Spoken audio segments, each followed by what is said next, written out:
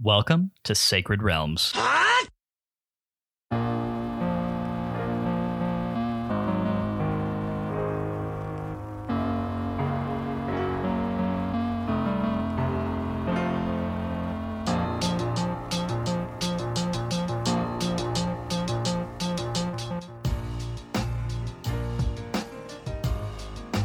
It's a great day in Hyrule, y'all. Welcome to Sacred Realms, a Zelda retrospective podcast. For the first time in Season 8 of this show, I'm your host, Lyndon Willoughby. I'm joined, as always, by my co-host, Matt Willoughby, to talk about a new game.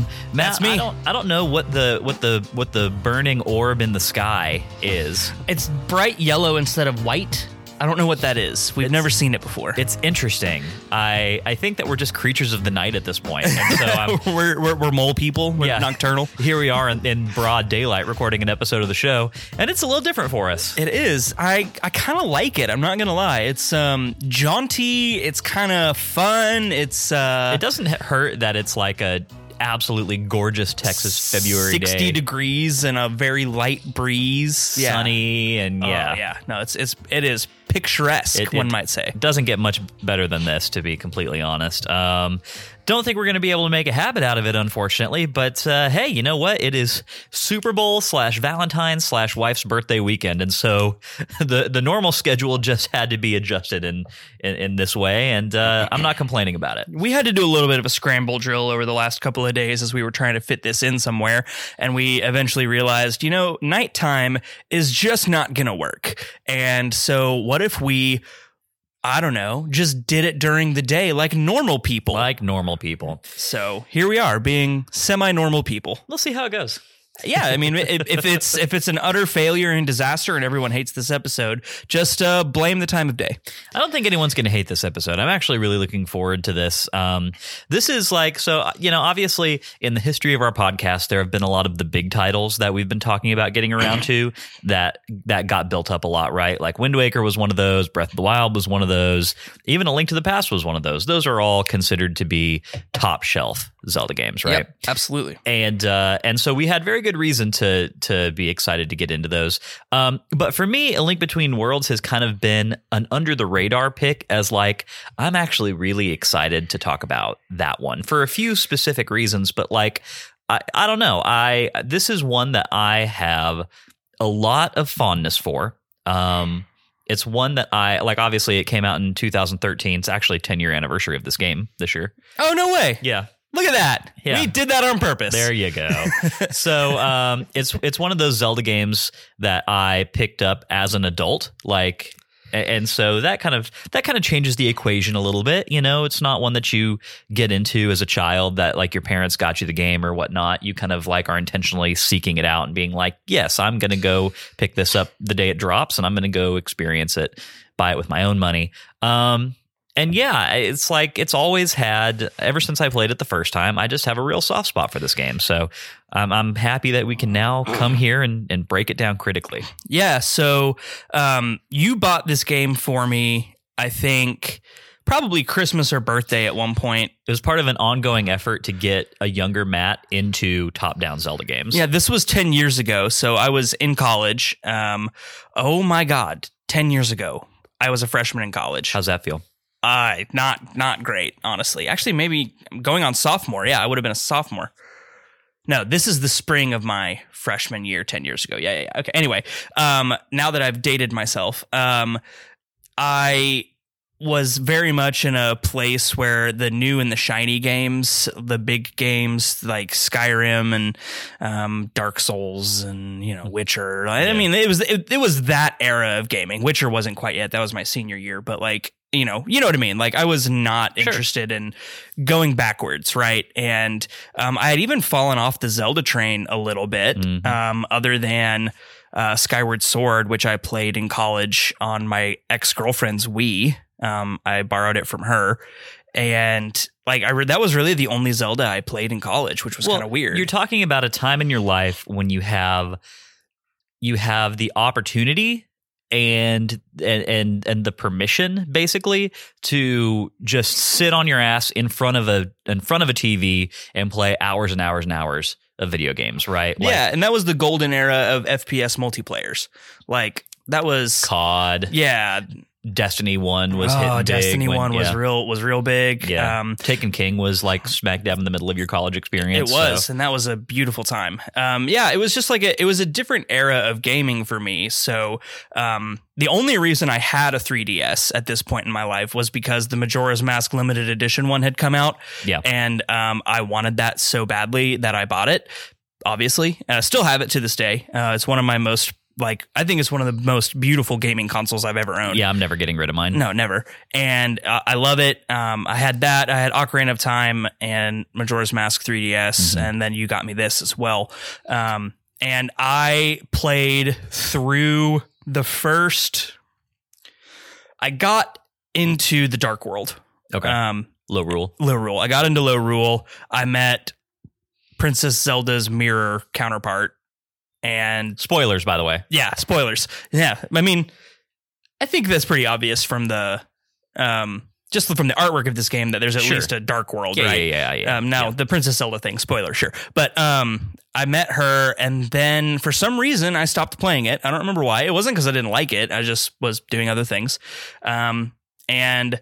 Unfortunately, between now and then, in the 7 or 8 times that I have moved since then, I cannot find that copy of this game. So I had to go hunting yesterday to many retro gaming stores. I called 5 GameStops. I called 2 retro gaming stores before I could find a copy of it. Does GameStop even stock 3DS games They anymore? do, actually. Okay. They have a very small selection of 3DS games. None of them had A Link Between Worlds. They had other titles, but not that one. Yeah.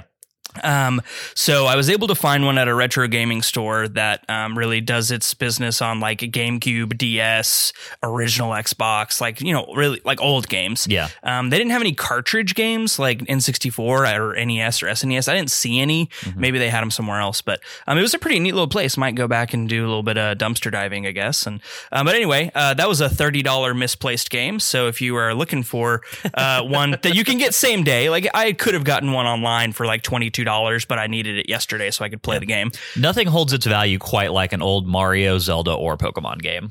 I mean, if you're trying there's to no get, doubt about that. If you're trying to get into a used copy of any one of those, then I honestly feel like $30 is not even necessarily the worst case scenario that it could have been. You know, I mean, geez, I was looking up used market prices for Heart Gold and Soul Silver the other day. And those are basically MSRP now. Yeah, especially it's crazy because this was used and it had 2 save files on it when I got it. And even the cartridge was a little bit scratched, on the front where the artwork is. It's totally functional. But even a well-loved game, $30. I can't imagine what it would be if it was an unopened one. Yeah, Man, absolutely. that would be crazy. Yeah. Cool. Well, I'm glad to hear that your search was successful. Obviously, just because we need you to be able to talk about this game, but yeah, I'm glad you managed to pull that one out at the last minute, and glad that we managed to get this section of game played and ready for the podcast this week. So thanks for giving us your history with this game, Matt. Just to give a quick look into mine. As I said, I bought this game on launch day in 2013 when it came out. And an interesting bit of trivia on my end of things is that I actually played this game before I played A Link to the Past for the first time. No way. Yep. Did that all right, so now that you've played A Link to the Past more recently, do you feel like that spoiled your experience with A Link to the Past in any way? No, not really, because I had, if anything, it just sort of heightened it for me. I enjoyed this game so much that I wanted to go back and play for the first the OG? time. Yeah, the OG that it was based on. And so for me, it was just a really fun exercise in comparison, and finding the points of similarities between the two, and just kind of being able to appreciate the story of those two games together was really fun. I will say that look, obviously I had been a gamer and Zelda fan on the internet for many years before I played this game. So some of the things that were intended to create nostalgia here, like the overworld and its similarities to A Link to the Past, right? I had familiarity with those things, I knew, I've seen people playing A Link to the Past, and I'd, messed around with it briefly once or twice. And, it's part of the pop culture at this point. And so I had enough knowledge of that game as a product to still get some of the, like, you know, Leonardo DiCaprio pointing at the TV. Nostalgia moments. Like, so it was definitely not wasted on me. Now, did I get as much out of my first playthrough of this game as I would have if I had been playing Link to the Past since I was 6 or 7? No, you know, probably not. But even without that, I mean, hey, look, I got my fix on that from the Link's Awakening remake, right? Like, yeah, that's fair. Yeah. But even without that, completely positive experience. And like, it was definitely not, I don't feel disadvantaged in any major way by doing it in that order. Okay. So there you go. Yeah. As long as you don't feel disadvantaged. Now, that being said, I would say if you're listening to this show and you have not played A Link Between Worlds before, you want to follow along. If you have not played A Link to the Past yet either, then I would probably recommend going back and playing that one first. You know, for sure. Just go back and listen to our season about it, follow along, and shouldn't take you more than a week, probably. Yeah, I mean, if that. Yeah. And then you'll have a really good foundation for your experience with this game. So that would be my suggestion. Yeah, and I'm actually kind of grateful that I didn't finish it the first time, because now I do get the opportunity to more or less play this game for the first time after having played A Link to the Past. Yeah. So, yeah. Kind of a happy accident. And at a point in your life where I think you have just a little bit more base appreciation for the top-down Zelda formula. Absolutely true statement. Cool. All right. Well, these are all interesting things to talk about, Matt. I say we get our intro out of the way, do some housekeeping, and then just launch right into the discussion. How's that sound? I think it sounds like a good idea. Awesome. Because you have a Super Bowl party tonight that you I do. I have to go host a party. You're such a socialite. Yeah. I'm such a socialite. Yeah. It's the Jay Gatsby meme, Leonardo DiCaprio holding up the martini glass. Yeah. Yeah. No fireworks at these, but you know. Well, all right, old sport. Let's get into it. Exactly. Yeah. Thank you. If you didn't know, Sacred Realms is a weekly re-examination of The Legend of Zelda, one little slice at a time. Sacred Realms drops every Wednesday and is available on all major podcast networks. Every week we play a new section of a Zelda game, and then we sit down here to talk and to drop our hot takes. If that sounds fun to you, please head over to Apple Podcasts, hit that subscribe button, and be sure to leave us a review. 5-star reviews are greatly appreciated, and they have a chance to get a shout out here on the show.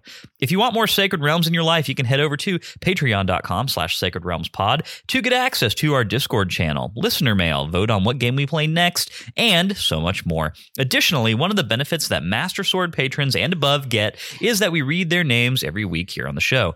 Those legendary individuals are Shepherd Street, Matthew, Chris, Daniel, Fallout 907, Kelso, Tiffany the Star, Daxel, Patrice, Stephanie, Darknuck, Brian, George, Mike, Dylan, Allie, Lennon, Melanie, Kolku, Aiden, Rowan, Josh, Nick, Dante, Gep, Brittany, Davey, Haru the Mighty, Derek, Albert, Mark, Andy, Cameron, Ben, Daniel, Nick D_TV, Travis, Christian, Jonathan, Hyrule Interviews, aka Maximum Nichols, Garrett, and Drew. These are the most legendary of individuals. We couldn't make this show without their generous support, their wonderful crew, and we are thankful for them every day.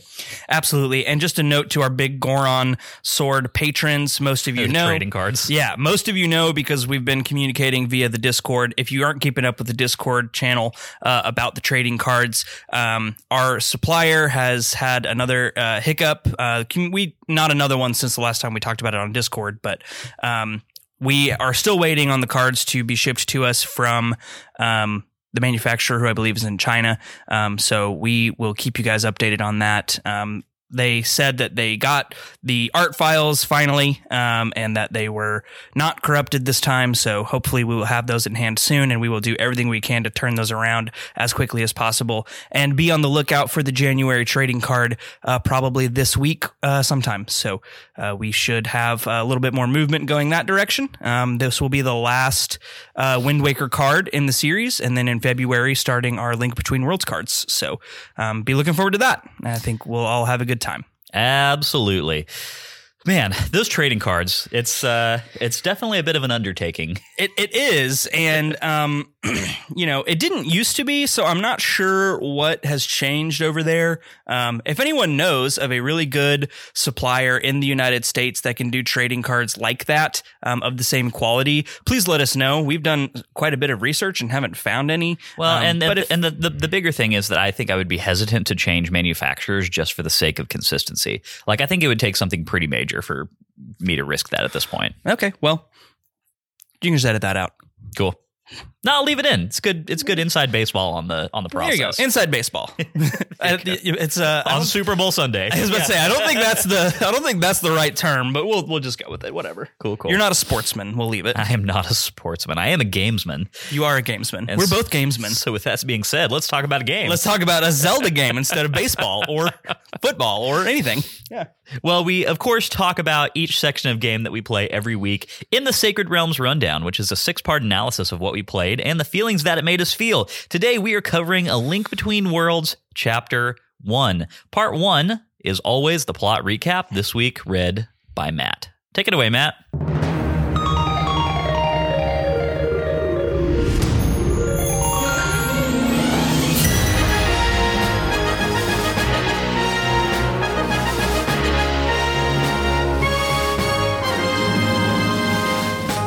There is a legend oft told in Hyrule Kingdom. It is the legend of the Triforce. Once kept within Hyrule itself, said to be a gift of the gods, the Triforce could grant a wish of all of those who touched it. So, of course, many wanted to get their hands on it. Wars were fought for the Triforce. The royal family summoned the 7 sages, who sealed it in the Sacred Realm. But a thief of notorious repute broke into the Sacred Realm and claimed the Triforce. With its power, he became the Demon King Ganon, who sought to dominate all Hyrule. But just as Ganon had the kingdom in his evil clutches, a legendary hero answered the call of Hyrule's princess. And this hero, wielding the Master Sword, took up a quest to challenge Ganon's might. He joined with the descendants of the 7 sages to seal the Demon King in darkness. The Triforce was divided into 3, its tempting power out of any one person's reach. One part stayed with the royal family, while another slipped into Ganon's possession. Legend says that the 3rd part found its home in the heart of the Hero Eternal, and while legends come to us from the distant past, others have yet to be written. We lay peacefully sleeping in our bed, avoiding another day in the grueling forge of our master. While the bed and blankets are as comfortable as ever, the dark dream that has plagued our dreams for weeks creeps back. A dark form in the shape of a gigantic beast, wreathed in shadow and with eyes of fire, stands in front of us. Its ominous presence is an oppressive weight that seems to swallow the world in darkness. We stand before this beast with a sword in hand that doesn't look like any blade we have seen, but the weight of it feels right somehow. Just as the beast moves towards us to strike, we are woken from this nightmare by the loud shout of our own name. Gully, the plucky young son of our master, stands in the living room of our home, chastising us for sleeping in yet again. As usual, our prioritization of beauty sleep has put the master blacksmith in a sour mood, so we better head on up to the forge as quickly as possible. Following Gully and being sure to hit up the weather vane on our way by, we head up to the forge. As promised, the master is in a towering temper, but he's not the only one there to chastise us. The captain of the guard gives us a stern talking to about being a layabout and whatnot, as if we've never heard that before. He leaves with a passing compliment to the master craftsmanship of the shield and heads to work. Before the tongue lashing can really begin from the master, we notice that the captain has left his new sword behind, so we are sent to deliver it. Thankful of the reprieve, we run off towards Hyrule Castle. And once we reach the castle, however, a guard tells us that the captain usually goes to the sanctuary before work, so we redirect northwards and head there. Upon arriving, we find the gravekeeper Dampé and the priest's daughter Ceres outside discussing the captain. Ceres, ever helpful and sweet-natured, goes into the sanctuary to retrieve the captain. Once inside, however, the door slams shut and a scream echoes out from the sanctuary.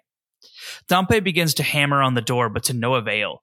He bemoans his old bones and the lack of a key to the front door. But he looks at us and tells us that we must get into the sanctuary to help Ceres and the priest. There's an old secret passage from the graveyard that leads into the sanctuary, and using the sword that we brought from the smithy, we can make it through the rat-infested passage. Even though this isn't exactly appealing, we hike up our britches and head off to the graveyard to find this secret passage. The gravestone hiding the passageway stands alone, encompassed by stones, and as soon as we push it back, we find a staircase leading down into the ground, instead of the corpses of long-dead Hylians. With sword in hand, we head down into the darkness. In the first chamber, we find a chest containing a lantern, which is essential for lighting up the darkened spaces that we must navigate. We see that there are sconces on either side of the closed door at the end of the room, and head to light them with the lantern. Doing so not only illuminates the chambers and pots around us, but opens the door. After smashing the pottery for some rupees, we move further in. The room beyond is infested with rats and snakes, and we have to use our lantern to light the way as we move along so as not to get bitten. The walkway above us leads to a key that opens the locked door on the far side and allows us to progress. The final room poses a puzzle for us, as the door is locked with no way to open it. There are 2 pull switches on either side of the door, and as we pull the one on the right side, a cascade of snakes drops down from the ceiling to attack us. After dispatching the pests, we pull the other lever and head into the sanctuary. Within the sanctuary, we find the priest cowering in fear.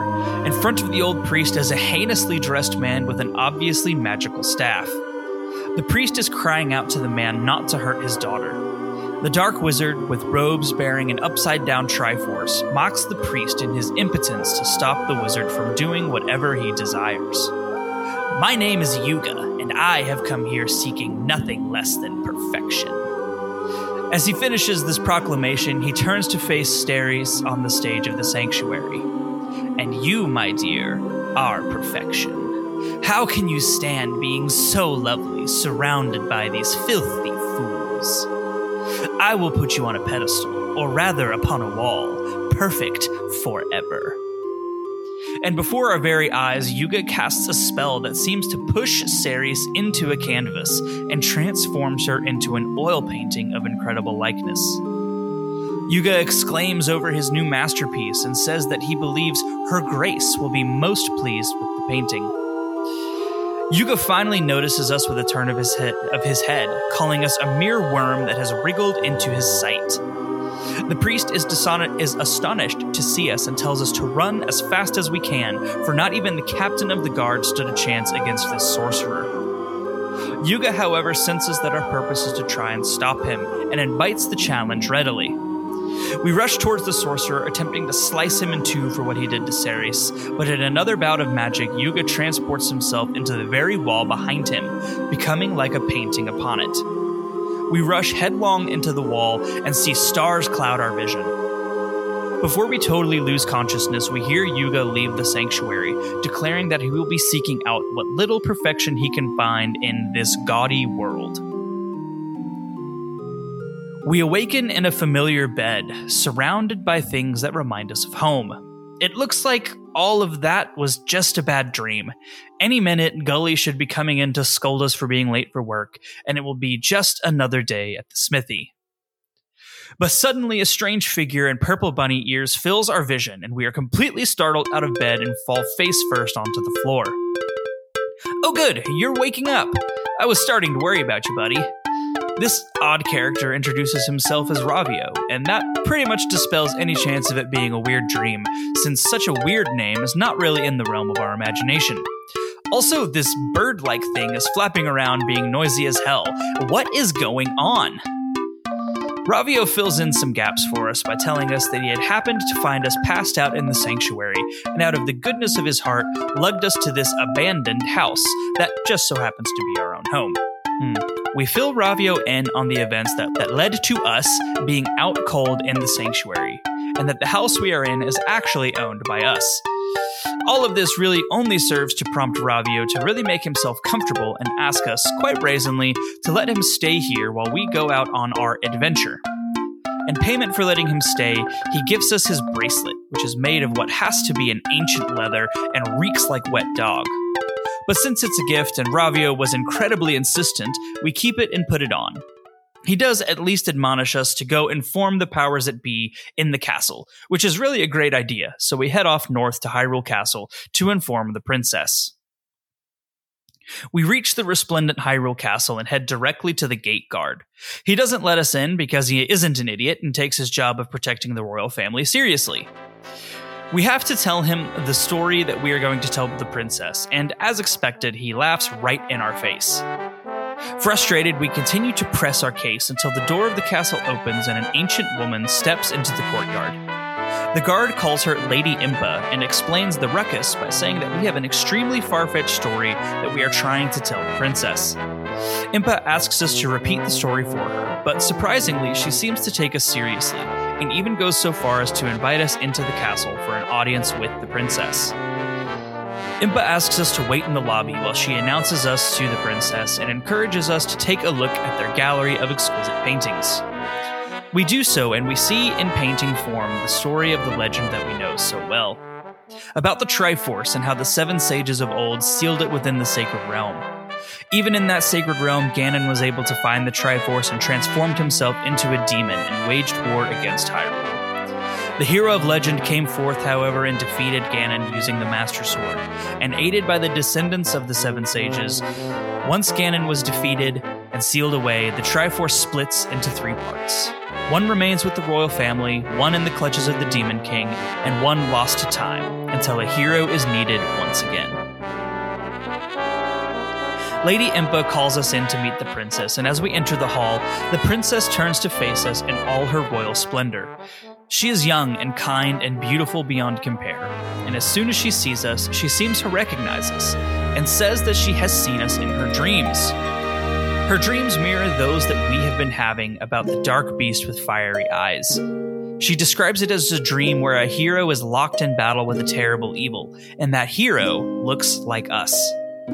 Upon hearing our story about Ceres and the captain, Zelda tells Impa that she fears darkness is awakening in these fair lands once more. Impa advises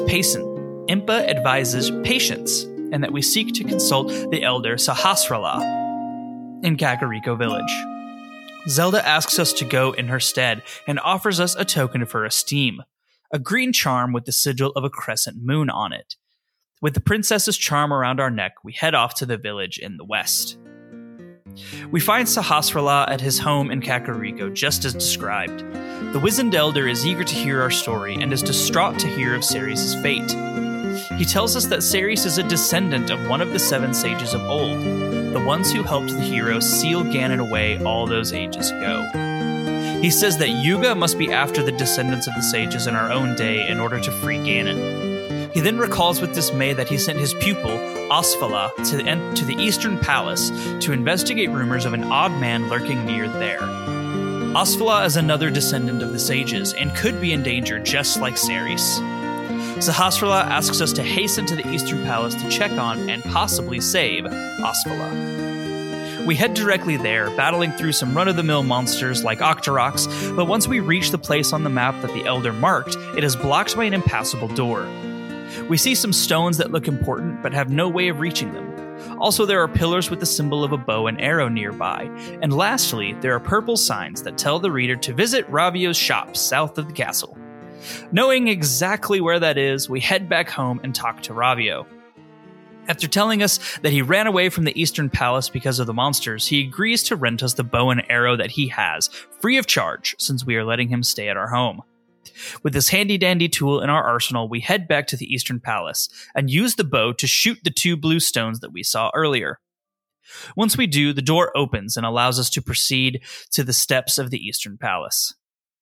We find Asfala there, and even though we tell him the whole story and the danger that he is in, he ignores our warnings. Because of the power of his lineage and the sand rod that he holds, he believes himself more than capable of handling Yuga. He heads off into the depths of the Eastern Palace, and we follow hot on his heels. We enter the Eastern Palace and find it a musty and ancient place. The stones here have seen untold centuries pass, and we know from the stories that the hero of legend once walked in these very halls in his quest to defeat the Demon King. The bow and arrow comes in hand once again to hit a blue stone switch on the far side of the room over a chasm. But we also find hidden switches on the floor that look remotely like regular stones to open up other doors along the way. This palace may be ancient, but the enemies and the traps are as lethal as ever. Rolling boulders, lethal statues, wall-mounted arrow traps, and undead Stalfos and tentacle enemies called Popo hinder our progress at every turn.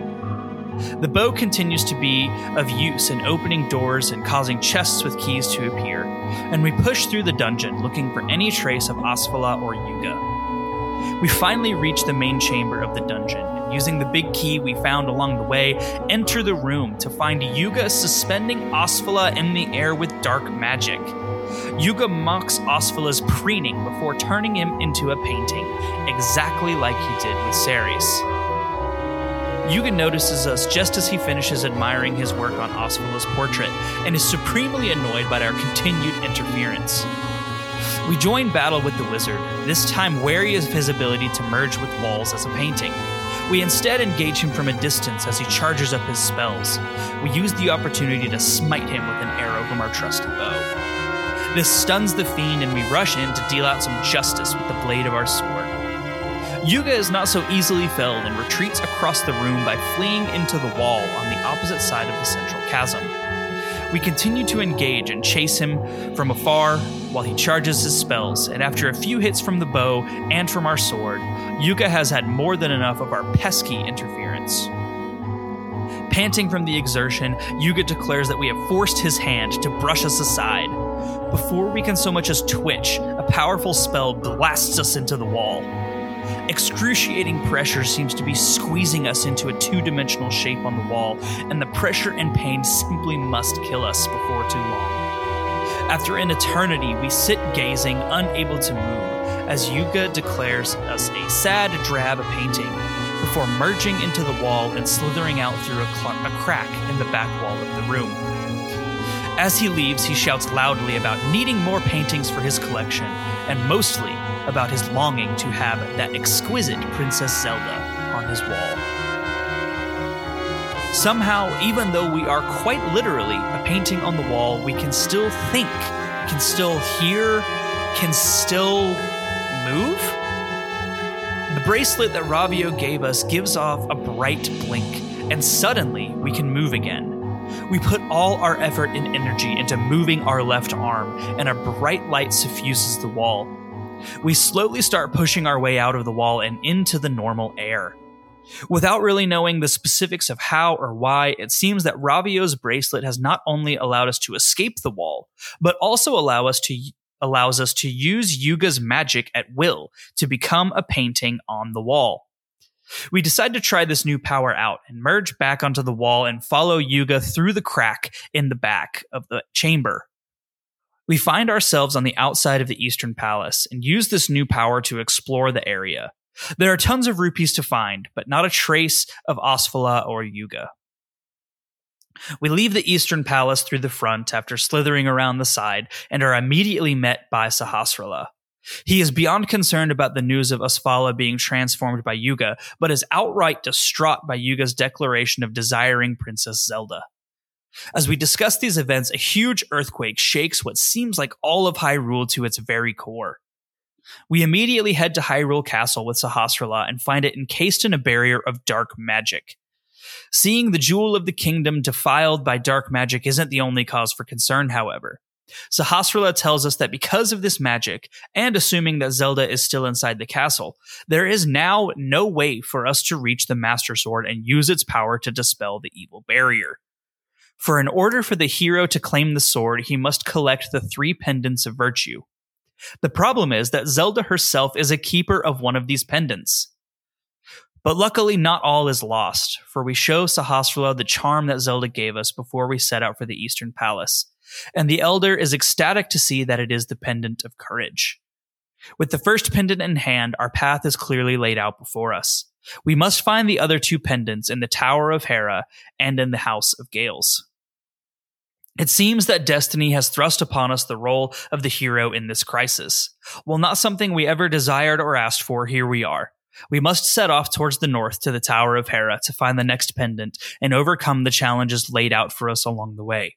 We must claim the Master Sword and dispel this evil magic around the castle. Well done, as always, Matt. With that out of the way, let's get into part 2, which is our takes, where we talk about this section of the game and how it made us feel. And so there's kind of a lot to discuss here because, usually when we start off when we start off the first part 2 of a new season, we usually break things down into the base lore of the game. Yes. And then gameplay, of course, right? Of course.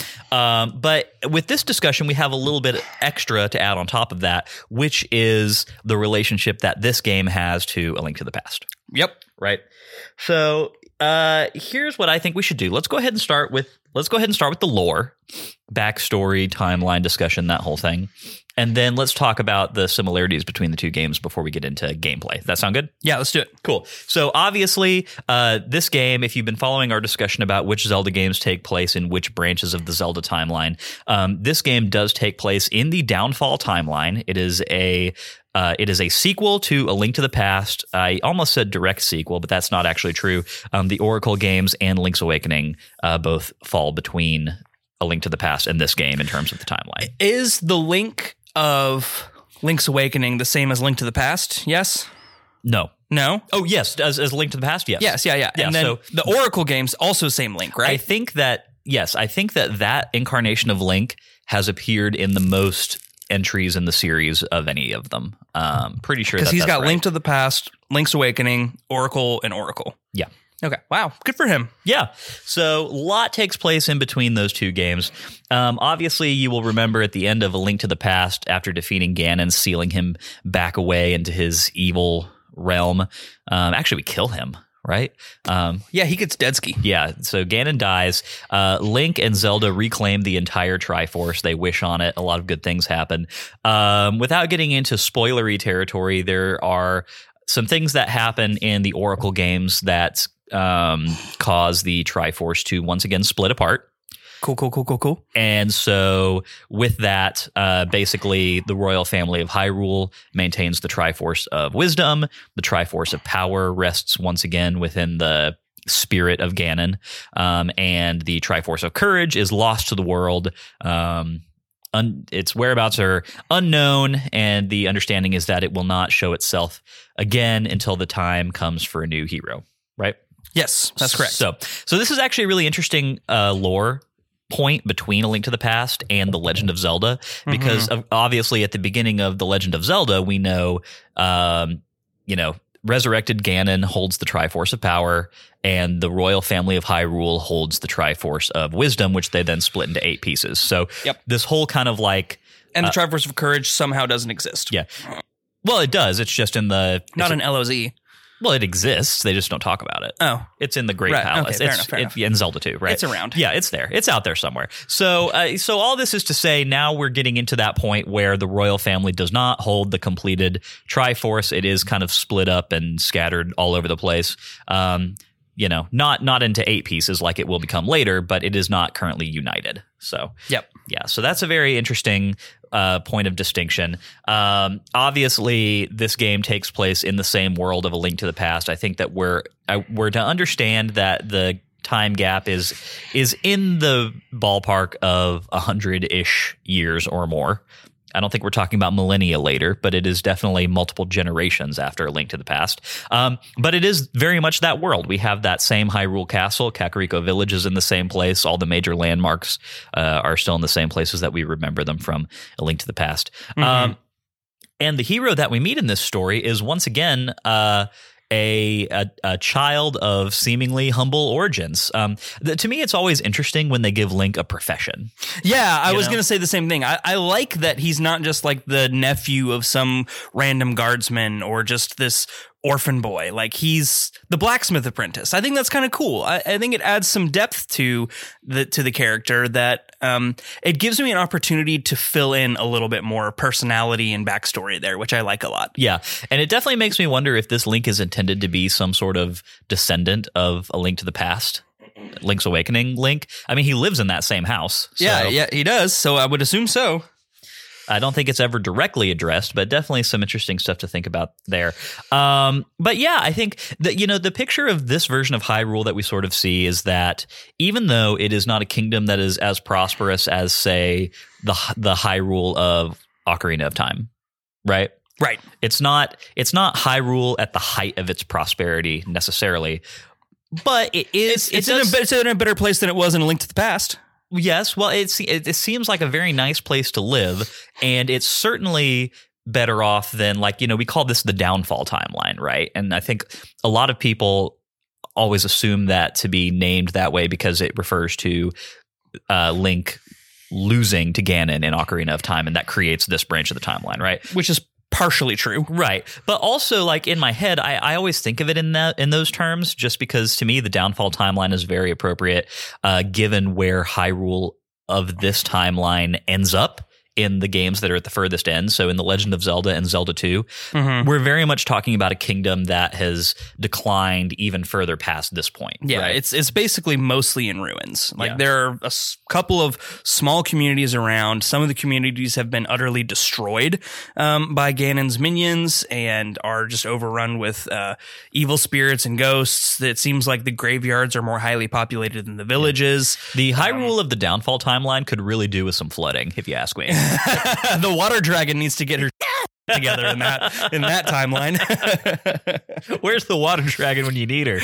She's not doing her job the right way. She's No. flooding the wrong places. No, but this version of Hyrule is very nice. We've got bustling communities. Kakariko Village seems darn pleasant. Hyrule Castle has a standing army, basically. Yes, right? this is one of the few times, I would say, that we see actual guards in Hyrule Castle, right? Like, yeah, I mean, they're training and they're doing stuff. Like, there's obviously the ones in Ocarina of Time. They're kind of useless. There are the ones in Twilight Princess that just run away from shadow beasts. That's all that I can think of. Yeah. I mean, so it definitely seems like a functional community, a functional society for the most part. Yeah, right? agreed. And one of the things that I think is really nice about the way that this game opens is that in a direct juxtaposition to the opening of A Link to the Past, where, you wake up in bed, your uncle's saying, like, I have to go to the castle, stay here, it's not safe outside or whatever. Right. And then, of course, you walk outside and it's thunder and lightning and the ominous Ganon theme music, right? It's and going to town. It very much sets a tone. And this game is the polar opposite of that, right? Like, we leave our house, the sun is shining, there's this jaunty overworld theme that's not even the classic Zelda overworld No, it's theme. got some Spanish guitar, and I love it. Yeah. I like this theme a lot. It was very fun. Yeah, it's definitely some feel good music, and we really do spend a lot of time before things really start ratcheting up in terms of plot and tension.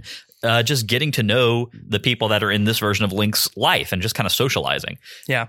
This theme and the kind of initial tone of the game feels kind of similar to Wind Waker in some ways, where it's bright and cheery and sure. everything's colorful and all the characters are animated very expressively, and even the character dimensions are a little Wind Wakery, and it seems like a more fun, positive spin, at least on the upfront. A lot of very expressive character work here. These characters, they've definitely got a little bit of a goof factor to them.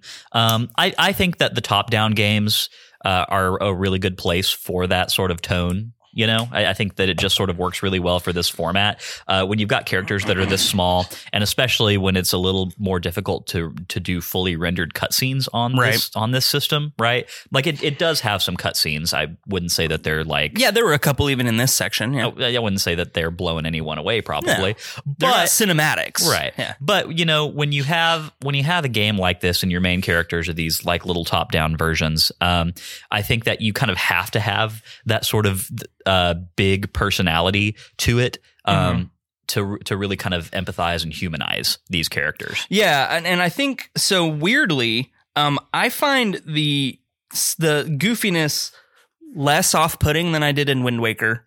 Even right off the gate. Maybe it's just because I'm sensitized to it after playing Wind Waker. I think that might be part of it.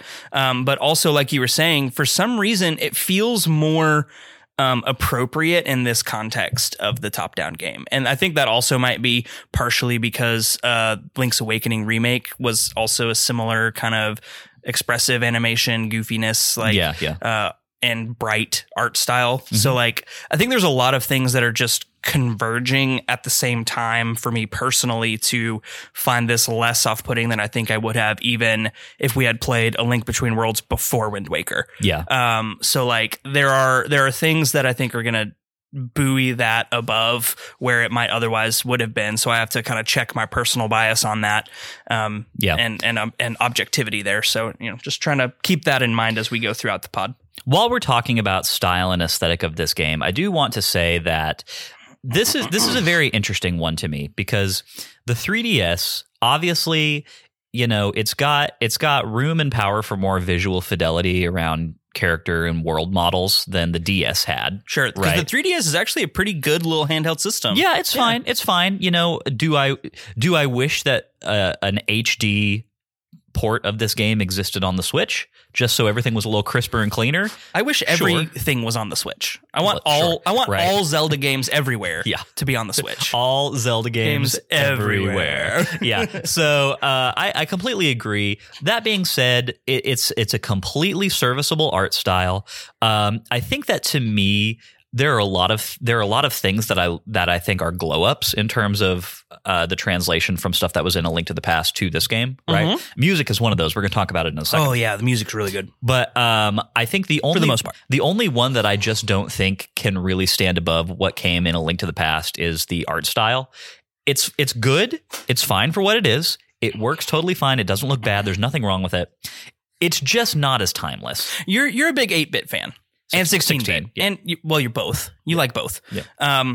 So like, I think there is a huge level of nostalgia for you and also just artistic preference because you gravitate towards those kinds of games even now. Yeah. Hyper Light Drifter being, one of the big 16-bit games that you play a lot still to this day. That is a newer game. Yeah.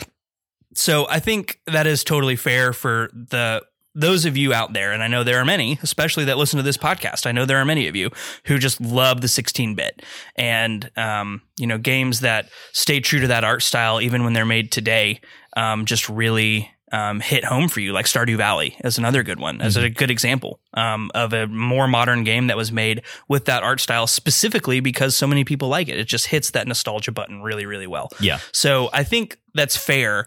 I actually think that for the most part so far, I like the environment glow up that this has. Yeah. Like the characters, I'm on the fence about still whether, the 16-bit characters like the sprites versus these animated ones.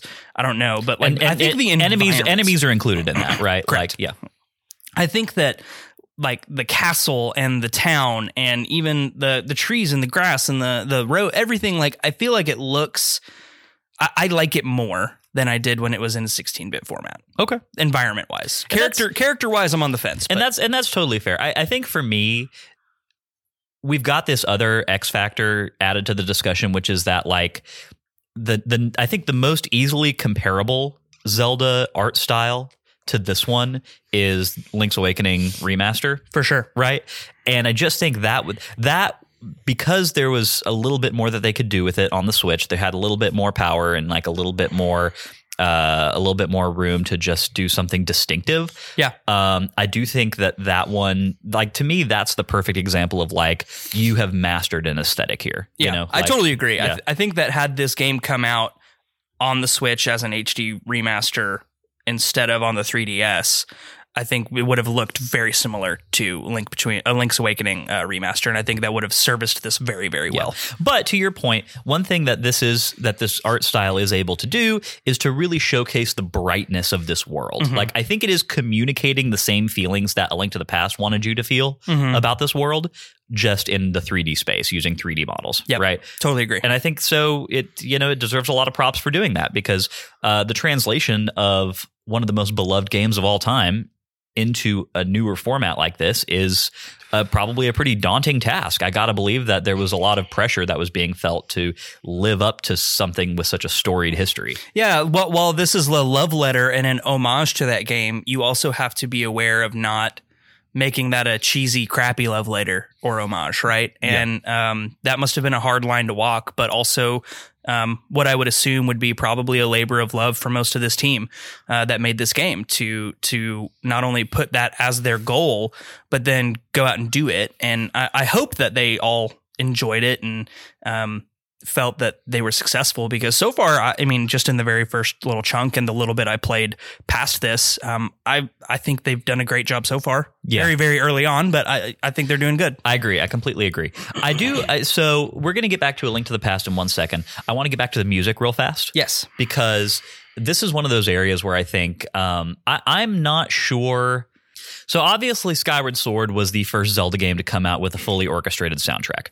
Yes. That was a huge advance for the series. And it was amazing. It was amazing. Skyward Sword comes out in 2011.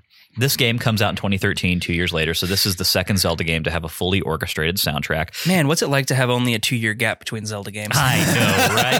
Well, hey, it was a different time, right? Like now we've got one platform that everything comes to. And back then, Nintendo's got their home console and their handheld console, and there's an expectation that you're releasing games for both, right? And so in some ways I prefer the way things are now, where I just have to own one thing and they're just putting everything on it. That's a good point. But also I do sort of miss the cadence of releases, right? Like agreed. Yeah. And I miss getting new top-down Zelda games. Also agreed. Yeah. But all that being said, so this is the second Zelda game to ever have an orchestrated soundtrack, and I do think it's notable that they did choose to go with that approach on a handheld system. And I do think it elevates the experience a lot, right? Yes. I think it adds a lot of depth. A lot of these musical pieces that are in this section of the game specifically are just so great. We already talked about this jaunty intro music as soon as you leave your house, but before we've finished playing this section of the game, we've gotten an orchestral version of the classic top-down overworld theme.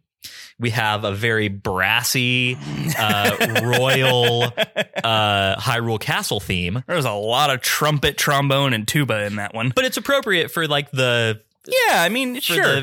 monarchical nature of the area, right? Like I don't know. I feel like I don't know. Maybe I just associate brassy instruments with the John Philip Sousa era of music more than like the Mozartian era of music, which I feel like might have been a little more appropriate, more heavy on the strings, and woodwinds. But because although the uniforms of the Royal Guards almost look like British Royal Palace officer uniforms, right? So red coats. Yeah. So maybe they were going for a different like time frame feel, which is why they went more brassy instead of more string. But regardless, it's super distinctive. It right? is very distinctive. It's got a lot of personality to it. We get all of that. We hear the Kakariko Village theme, which is amazing. We hear the being inside of a house theme. Like we get a reprise of the dungeon music from A Link to the Past, which I cannot wait to talk about that. Yeah, we'll get to that. We'll get to that in the dungeon map, but yes. But all that is to say, like this soundtrack for this game, similar to what I was saying earlier about how a lot of people have other Zelda games very high up in their rankings. And this one, I think, gets forgotten about simply because there's so many great options. Like there's so many great entries in the series, Sure. Similarly, from a soundtrack standpoint, I think that there are a lot of conversations that happen about like, oh, this is one of the greatest Zelda soundtracks of all time. This is one of the greatest soundtracks of all time, right? And like those games, it's all deserved. Twilight Princess, Wind Waker, Skyward Sword, like all of these games, yes, they're phenomenal 10 out of 10 soundtracks. This game, I feel like, has a phenomenal soundtrack, and it just doesn't get talked about in the same breath as often, simply because this game kind of flies under the radar in terms of discussions about best of in terms of the Zelda series. I think you're totally right about that. And I think part of that comes from being a sequel. Like a lot of times sequel games are not discussed as often as their originators. Primary example, Majora's Mask and Ocarina of Time. There are very few Zelda fans that are going to go out there and say Majora's Mask is better than Ocarina of Time. Very few. And I think that in addition to that, the 3DS nature of the game, and the time in which it came out, I think there was a lot of things that kind of go against it as far as timing and console and everything like that. So I mean, I'm looking forward to digging into it, because so far, like I said, this is a very positive first blush impression for me, and I'm very excited to play more. But I think most of what it is just, again, we're talking about tasteful updates of a classic, right? And the soundtrack is definitely in that conversation as well. Without being just a remake. Yeah. Like, they're trying to do their own game that is, like I said, a love letter to the original. Yeah. And but still unique. Yeah. And I think that's a very hard line to walk. And I'm interested to see how they pull it off in the end. Yeah. Well, and I think it does a similar thing that the soundtrack from Link's Awakening remaster does, right? Where it's a faithful update of the original, right? But with some extra sound and some extra like sensibilities that communicate the aesthetic of this game a bit more specifically, right? So for Link's Awakening Remaster, it was like, yes, we're updating these old soundtracks for this newer game, but we're adding a little extra personality to it. There's a lot of like C instrument sounds in there, right? And it's like in it, and that was very appropriate for that game. This game has a bit more of like just a band. Yeah, like it's mostly in major key so far. Yeah. Everything is updated. It feels like something we could have played in high school. Yeah. It is just not like it is an update of the old soundtrack, which does have its own distinct musical aesthetic. Agreed. So big kudos there. Let's talk about we're dancing a lot around the translation from the old game to this game. So as we get into gameplay, let's talk about what this is. Really, which is in some ways, and this is, I think, a conversation we're going to keep coming back to a lot throughout the season. Even though this is nominally a sequel to A Link to the Past, in some ways, it is functioning as a remaster as much as it is anything else. Yeah, I think that's fair. I think there's a lot of similarity between, obviously, the sages and the descendants of the sages, and then capturing the sages being captured by not Ganon, a wizard, and his service. Yeah. And like there's definitely retreads of those same themes that I think can either go one of two ways. They'll either be ham-fisted and like, okay, like this isn't original anymore, or be just like good and charming and well executed. Yeah. So it is worth mentioning that so my understanding, and we have several historians of the Zelda series who come on this show, right? So we'll talk about this more with, your Joshes and Maxes of the world when we get around to that. But the story of this game is that it began life as just a remake of A Link to the Past.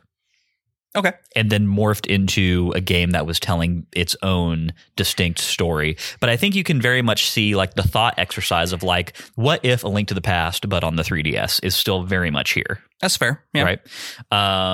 And I think that that's nice. It feels, even for somebody who hasn't played A Link to the Past as much as some other folks, it feels it's a nice warm comfort blanket, right? Like I do have love for this version of Hyrule, and it's very nice to revisit it. And I think it's so interesting because so rarely in this series do we revisit almost identical versions of places that we've been before. Sure.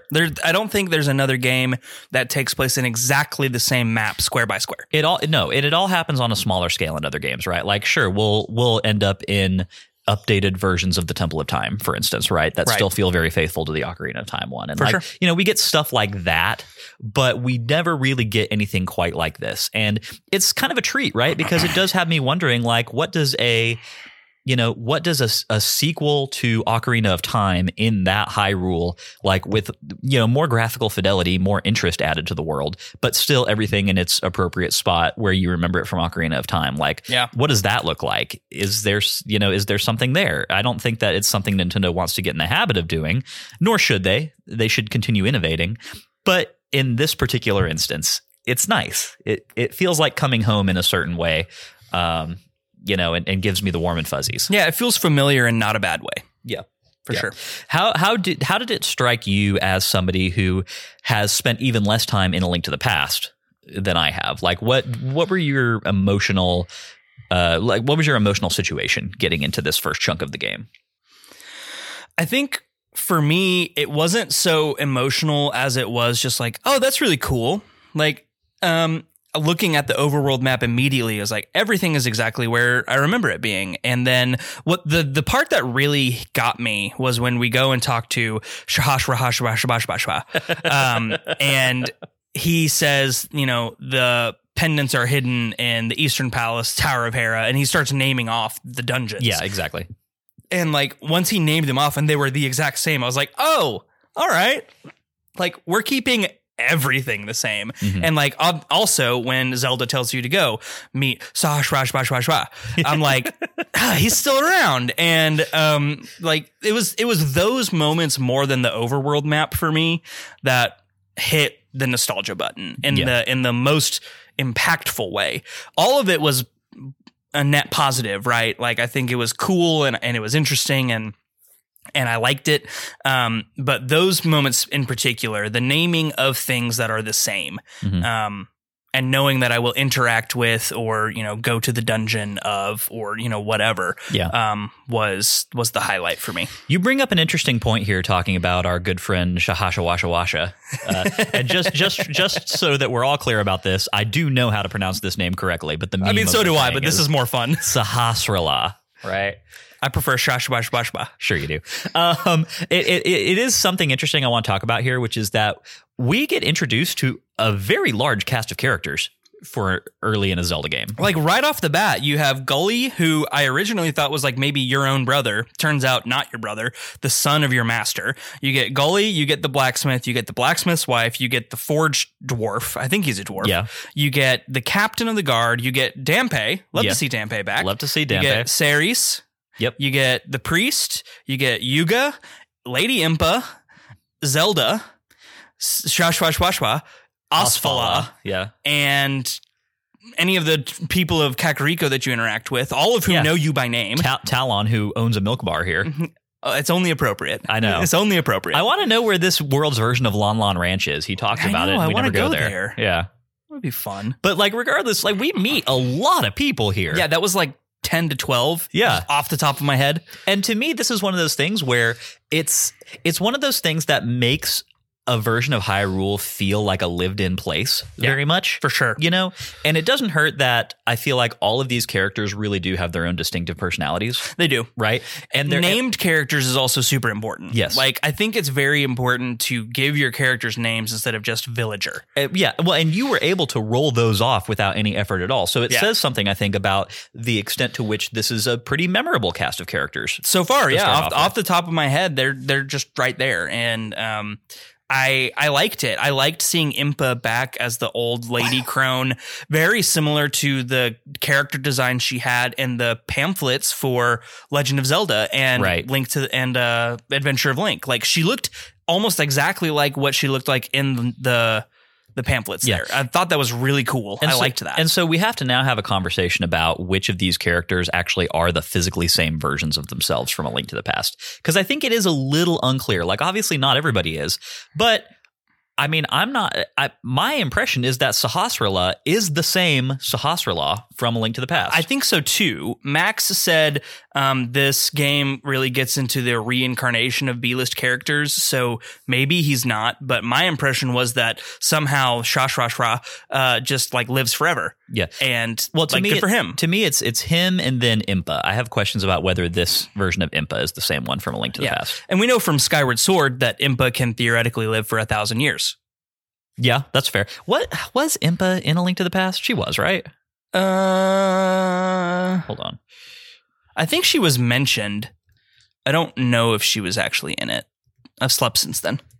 So after a moment of impromptu research, I was actually incorrect and misspoke. Impa is not present in A Link to the Past. That's my bad. For some reason, I just kind of take it for granted that she appears in most everything. So there you go. I think we're having a conversation exclusively now about whether it's the same Sahasrahla, right? Right. And I'm gonna assume that he is in fact the same character until I am given really good reason to think otherwise. Headcanon. Yay, there we go. Wouldn't be an episode of Sacred Realms without a little side venture into headcanon.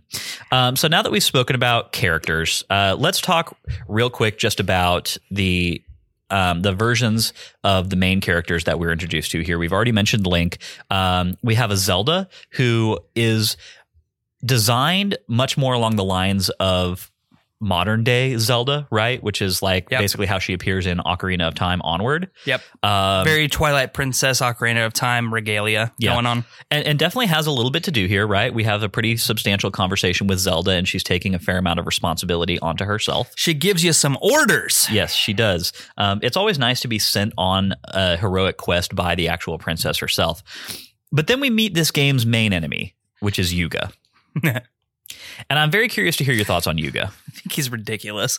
I think he looks ridiculous. Okay. I think Yuga is a classic tortured artist. And I say this with a fair amount of personal familiarity on the topic. You being the tortured artist for the entirety of your life. Yeah. Uh-huh.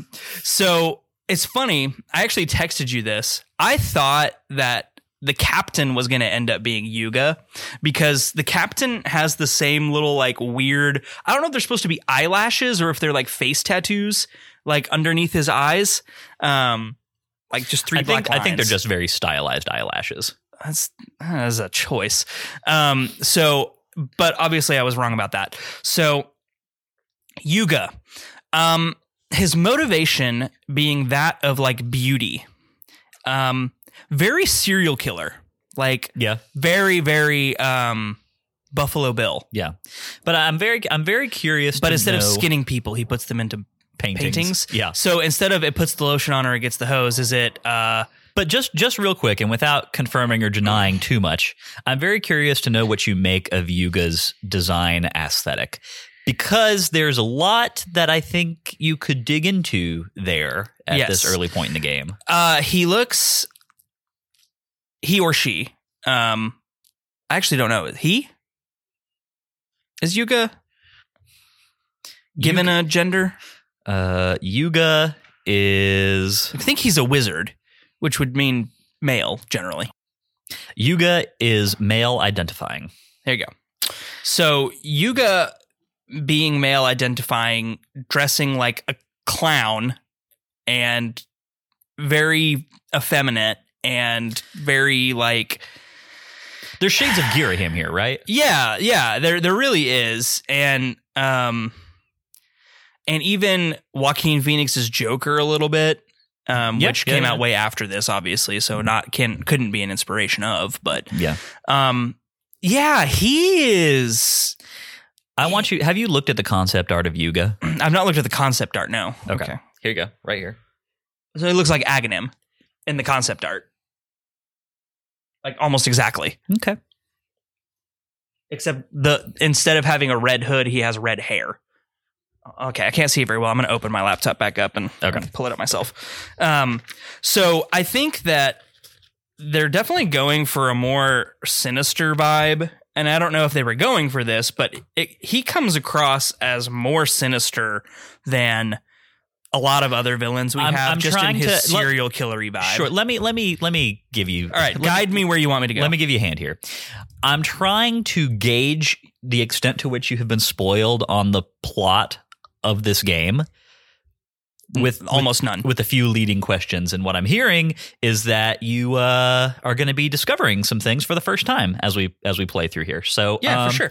Yeah, cool. I love to hear that. I don't know anything about Yuga outside of what we have seen so far. Cool. All right. That sounds good. But fair to say that we have yet another in a long line of eccentric Zelda enemies who are not Ganon here, right? Okay, so now I'm looking at the concept art, and his little circlet is very Gerudo, Ganondorf Gerudo circlet. The pointed ears, red hair, facial features very Ganondorf. So I'm assuming I know that he's from Lorule. So, and Lorule being what the Dark World turned into from A Link to the Past. That's not correct, actually. Oh, no way. Oh man, I'm going to learn so many things. All right. I'm just going to stop theorizing there. Okay, we're going to keep going. We're going to learn. Sounds good. Yay. It's going to be a few weeks because we're in Hyrule for the next few weeks. But I like learning new things that I don't know. I'm happy for you, Matt. I'm glad that I can watch you go on this journey completely unspoiled. I love that for you. Okay, so we've talked about these characters. Let's talk about gameplay real quick before we get into the dungeon map. Let's do it. Basically, we have we've got several different conventions of top-down Zelda here, and they have evolved over time, right? Yes. I think we both felt when we went back and replayed A Link to the Past, like even though the mechanics were fun, the combat mechanics are fun, there are some things that were a little frustrating, right? Yep. The lack of diagonal attack ability outside of the spin attack. Yep. Kind of it's a little jerky. Like movement just doesn't feel as precise as we're used to in some other versions, right? Not as fluid. Yes, like the speed at which you can swing and attack your sword is maybe not quite as much as we would like. Things like projectile travel time when we're using bows and stuff are a little difficult to get around. Yeah. So what we have here is a much more modern take on that top-down style. And there are some things that really stand out to me that make it feel really good. One is I like being able to swing the sword as fast as you can push the button. I absolutely agree. Spam that attack button, baby. And also Link's ability to walk in completely any direction, forward, backward, diagonal, whatever. Like it's a little thing that just makes these top-down games feel so much more fluid. Totally agree. You're not doing a four. It's not WASD and no combination of, right? Like it's not. Yeah. I like it. The movement feels so much better. The diagonal reach of the sword being actually all the way in front of you. Yeah. Such a big difference. Yeah. In a positive way. I love that. I love how the spin attack in this game, when you charge it, a little circle appears around you. That briefly. tells you how far it reaches. Yeah. That was awesome. Yeah. So that's all excellent. The sword play in this game is fantastic, and the combat kind of really pops as a result of that. But in addition to that, we have a big improvement on the shield mechanics. I know that, interestingly, you actually you ended this section of the game without a shield. Sans a shield, whole way. I think there's a very good there's a good conversation to have there. I don't know that it's immediately apparent to people. I think everyone's just so used to being given a shield in these games. Or told to go get yourself a shield. Like you have to have a shield in order to go do dungeons and whatnot. Like it's a part of the intro game quest. In this game, you actually are not required to have a shield at any point to beat the game. Yeah, I didn't have a shield at all. Like I said, I honestly assumed that at some point in my quest to the Eastern Palace, someone would either tell me, go here, get a shield. I would be given a shield, or like I'd find one in the dungeon as like the dungeon item, which would have been kind of disappointing. But like I did not like go out of my way to look for a shield. So to everyone listening, the answer to this little quandary Matt had is in order to get a shield in this game, you just have to go buy one from the store in Kakariko Village. It's not very expensive. It's 50 rupees. And I highly recommend doing that because the shield mechanics and like the way that you use the shield in combat in this game is a lot more intuitive than it was in A Link to the Past. In this game, you actually just hit the R button to raise your shield. Oh, well, that makes sense. It's not the whole thing of A Link to the Past where it's always up. It's always up, and you just kind of have to stop like attacking or whatever in order for it to be used, right? This is a much better system, I think. It works really well. So yeah, all that being said, go grab the shield if you're if you didn't know to do that, just go buy it. Like me. Yeah, exactly. Worth noting also, you can end this first section of the game having already bought a bottle. Yeah, I found that out. As I always do, on ZeldaDungeon.net, following their walkthrough guide as I was typing up the plot recap and everything. Just, refreshers like that. And yes, I discovered that as well. So I ended this first section of the game with the shield, the sword, which you do get given, yes. The first bottle, the bee catching net, and then of course the bow and arrow, which we'll talk about more in a second. Yeah, I had none of that except the sword and the bow and arrow. Okay, cool. Actually, I don't know that we should. So I was sitting here thinking we should talk about the bow and arrow in the dungeon map. Except here's the thing: it's not a dungeon item. It's not. It's technically a world exploration item at first. And so here's a thing that is a big hallmark of this game that we should just probably go ahead and talk about in gameplay before we get to the dungeon map. And that is the system by which you acquire what we consider to be the main suite of Zelda items, bow, hookshot, fire rod, boomerang, whatever, is completely different in this game than anything you've ever been used to before. you have not gotten to the point yet where Ravio's entire stock is open to you. But basically the way that this works is exactly how it happened in this first section of the game, where you try to go get into the Eastern Palace. You can't get in there. You see a little pedestal with an icon of the bow on it. You know that you have to have the bow to get in there. You go to Ravio and he basically rents a bow out to you, right? Yep. So that is the way that it works for all of those main items. Like pretty soon, we're going to go back and talk to Ravio again, and he's going to have the entire stock of items open to rent. And you can just, assuming you have the rupees, rent these items out and have all of them. If you die, then they all go back to Ravio and you have to rent them again. Woof. Now, it does not always, that does not continue being the case for the entirety of the game. Like there is a pathway towards actual ownership of these main items. Okay, well, that's good. Later in the game.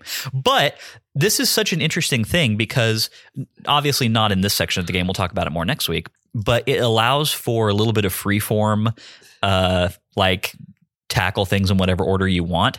Again, we'll talk about that more later. But for right here, I do think it's super fun to, one, basically just get the bow first thing. You know I love the bow. Yeah. And this version of the bow is great. Yeah, I like this a lot. Being able to fire this thing diagonally is so nice. It's huge and huge. Also, I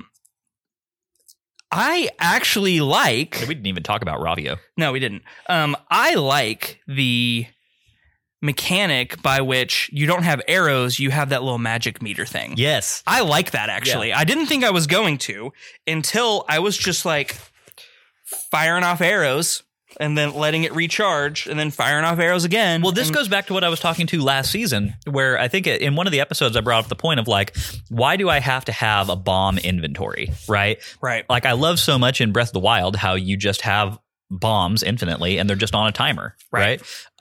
This is a version of that, right? So it's not that you can just spam these things infinitely. You do have like an energy system to manage here, but it's so nice not having to just go scrounging for arrows in order to keep using this thing, you know? Yeah, no, I totally agree. I liked this a lot.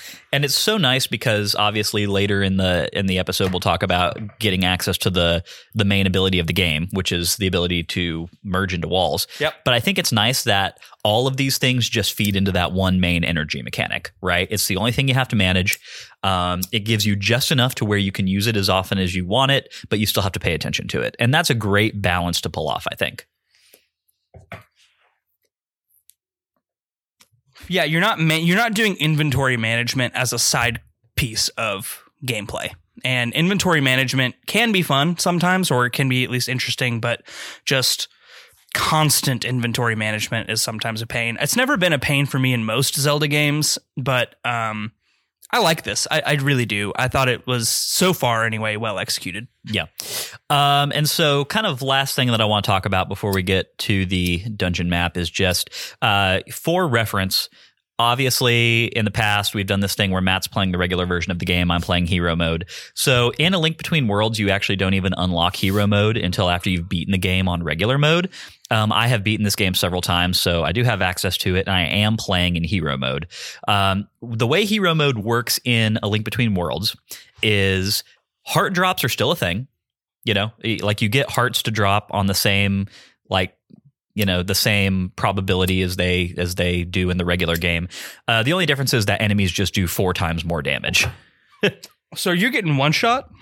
No, but I'm getting down to half a heart on like one bump from like a rat.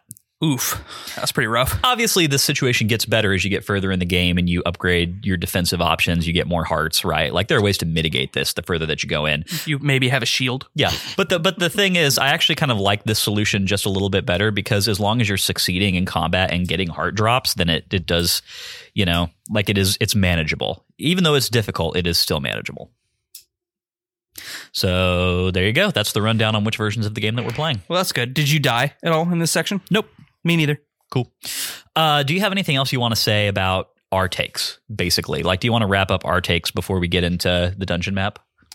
Yeah, let's go ahead and do it. I know we're kind of getting lengthy here, so let's move on. Okay, cool. But fair to say, good first impression. Yeah, absolutely. Very positive first blush. Cool. All right, let's get into part 3, which is the dungeon map, where we talk about this week's dungeon from mechanics to music and more. This week's dungeon is, of course, the Eastern Palace, which is a reprised area from A Link to the Past. With the bow in hand, we're able to get into the Eastern Palace. The whole thing is that we're trying to find Osfala, who has gone in somewhat brazenly to try and solve a problem in there all on his own. More than somewhat. Yeah. We're trying to follow him because we know that he's a descendant of a sage. And Sahasrahla has told us that we need to keep those people all together because they might be in some sort of danger. So we get into the Eastern Palace. And I'd love to hear some upfront thoughts from you about this dungeon experience. I actually found this a pretty enjoyable first dungeon experience, especially for a top-down Zelda game. I liked the puzzles that it had, the heavy reliance on the bow for problem solving, shooting the various switches and hitting the hidden floor switches, which are a little easier to distinguish than they were in A Link to the Past. Yes. The mix of enemies and environmental traps, like the giant rolling Indiana Jones balls. The Stalfos are back, and I thought it was good. It didn't blow me away, but I thought it was really good. Mm-hmm. The Yuga fight I did without even taking a single point of damage. Mm-hmm. So I thought that was probably too easy, even for a first dungeon boss, a little too easy. Yeah. But then no first dungeon boss will ever be harder than Moldorm. Yeah, there's absolutely no doubt about that. The thing that really made me happy and excited in this first dungeon was the getting the power to go into walls, and then the exploring the outside of the Eastern Palace, mm-hmm. and all of that whole last, I don't know, let's call it quarter, was unique and fun. Yeah. And it was a good introduction to the main mechanic, what I assume the main mechanic of this game will be. And I thought it was very, very well done. As Zelda gimmicks go, we're scooting right to the end of the dungeon. We'll circle back here in a second. But as main Zelda gimmicks go, the merging into walls mechanic is, I think, one of the cooler ones. Yeah, I actually... so far, I think it's pretty cool. There's a lot you can do with this from a puzzle solving standpoint, because it's now you're not having to take stock of just the 2-dimensional top down space that you're in, but also when you're in wall form, you have to take height into account, right? Right. Which is, I think, a pretty big deal. And this game finds interesting ways to play with that the further that we get into it. Right. So I completely agree with you. That mechanic is great. It definitely helps feel like at the end where you're merged into the wall and you're creeping along the backside of the Eastern Palace and you see the sheer drop down to the bottom of the canyon, right? Yep. It does this really interesting thing where it makes this feel like a tangible space, more than these sometimes do in the top-down games, right? Sure. Yeah. And just talking about the space of this dungeon, I do think it's really fun. Obviously, it's very similar to its appearance in A Link to the Past, and it's fun seeing that similarity. I showed up all ready to talk about oh, this is a fun dungeon. I love how similar it is. But why does it change between games, right? Who comes in the 100 years between these two things and changes the layout of the dungeon? Then I realized, I was looking at the maps of the dungeons so as it appears in A Link to the Past and then as it appears in this game. And it's actually really interesting because, yes, there are still some changes, right? The main landmarks are still there, like the big rolly ball room on the first floor, is basically unchanged and all that. But the thing is that in this game, we're going up the palace, we're going up floors. We start at floor 1 and then we go up to 2 and then to 3. In A Link to the Past, you actually go down. You start on the main floor and then you go down to a basement and then another level. And so basically it's not even necessarily that contradictory with its earlier appearance. We're just exploring a different level of the temple than we've seen before. That's fair. Yeah, I didn't think about that, and honestly, mostly because I didn't remember the Eastern Palace from A Link to the Past well enough to do the side-by-side comparison. Well, neither did I. I had to Google this and put the little images next to each other and compare them that way. But still, it's neat, and I kind of appreciate. I'm sure there was a little thought put into that. A lot of the puzzles, it is mostly switch based, like activate switches with your bow and arrow, dodge darts coming out of the wall, that kind of thing. I don't want to say that any of it is like too terribly challenging. No, but there is a level of coordination that's required here. And that's good. Like, I think that this is a very good balance of what a first Zelda dungeon should be. Yeah, it teaches you mechanics while not being overly difficult, and especially teaching you in the back part the wall mechanic. Yeah. And I think the room that took the most coordination for me was the moving platforms while the darts were shooting, and you had to shoot all 4 switches. Mostly because I got on the small platform first, so there wasn't enough room to maneuver around to dodge the arrows, and I almost died. And that was it for me as well. And honestly, that room was so challenging in a very fun way because, like I said, on hero mode with only 3 hearts, you can only take 2 hits from those wall darts. And you did. And you're done. And so there really was a lot of me kind of like doing a little dance trying to get around these arrows while the platform is moving. Yeah. It was kind of difficult, and I enjoy that challenge. That's one of the things that I think the top-down games can always bring to the table is that the limited range of movement that you have within them can lead to situations where even seasoned Zelda players have a little bit more challenge to dig into than in like an Ocarina of Time or Wind Waker, for instance. Yeah, totally agree. And I think that's one of the things that can be a little bit daunting about approaching a top-down Zelda game, especially if it's your first one, is it sometimes feels like it's a no-win or very, very hard to win situation. I don't think either of us are there, but no. Yeah. It was good. It was appropriately challenging, appropriately interesting. Didn't blow me away like Dragon Roost Island did as a first dungeon, but I thought it was well done. And again, reiterating, just the introduction of the wall mechanic, I thought was probably the most well done part of this first dungeon. Yeah, definitely. So it's so interesting because, as we said before, we already have the bow going in here. So the very first dungeon of the game, we don't actually have a dungeon item to collect. And I'm curious to know if that's something that you missed. No, I didn't miss it. Oh, you mean like didn't? You mean like missed as in I wish that it had happened. Yeah. Got it. I thought you meant like did you? Anyway, I did actually. I do like the collection of items in dungeons as a progression mechanic of Zeldas. Mostly because it gives you an extra thing to be doing in there. Yeah, it's an extra sense of accomplishment. It's an extra little dopamine boost. It's generally fun to see puzzles designed around that in the back part of the dungeon. So like it changes the progression of the dungeon midway through to be reliant on that new item, which I always find interesting. Yeah, so I did kind of miss it in this one, I'm not going to lie. And when Asfala said that he had the sand rod, so he's basically invincible, I was like, cool, so I'm going to get a sand rod in this dungeon. Sweet. Obviously it didn't happen, but there you go. Yeah, I would say I did miss it. That sand rod is locked into the painting with Asfala. Yeah, he's going to keep that in his little oil painting.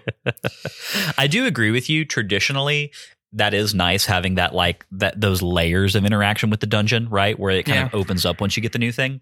So I will say, once you get into the first few dungeons are all like this. There's nothing to really collect in them. The dungeons in the back half of the game, actually the back 2/3 of the game, there is something important to find in each dungeon, but it's not a dungeon puzzle solving item in any of those cases. It is always you go into the dungeon having already rented or acquired the item that you need to solve puzzles from Ravio. Yeah. But what I will tell you is that the dungeons in this game maintain a complexity even regardless of that. Like they compensate for that by having just a lot to do in these dungeons, even though you've already got that item. Yeah. No, I agree. I think that it was still an appropriately well-designed dungeon. Yeah, for sure. Cool. Do you have anything else that we want to say about that before we move on? I mean, I don't want to shortchange this too much. Like, it's a fun experience, but again, it is a first dungeon of a game. Well, the other thing we wanted to talk about was the music. and the reprise of the Eastern Palace theme in this game from the A Link to the Past version, basically taking that 16-bit sound and translating it into an orchestrated piece. Yeah. And man, they did a really good job. So I will say they did a great job. It's really an awesome translation of that original, what was the Hyrule dungeon theme for A Link to the Past. Like in that game, you had a dungeon theme for Hyrule, a dungeon theme for the Dark World, and they were all the same in every one, right? I don't remember if this game has different themes for the Hyrule dungeons or not, or if they're all this one, but I do know that the Lorule dungeons each have distinctive themes. Yeah. Okay. So that's good. So next week when we go and we play the Tower of Hera, we'll kind of circle back around to this and be like, oh, did they come up with new stuff even for, like, does each one have its new one? And they just saved the reprise for the first dungeon. I don't remember. Right. But, yeah. But regardless, great piece of music. No, I totally agree. It was excellent, and it set a good tone for the dungeon, and it set me up in a good mental space to just be very engaged with the game and the dungeon and everything involved therein. Yep, absolutely.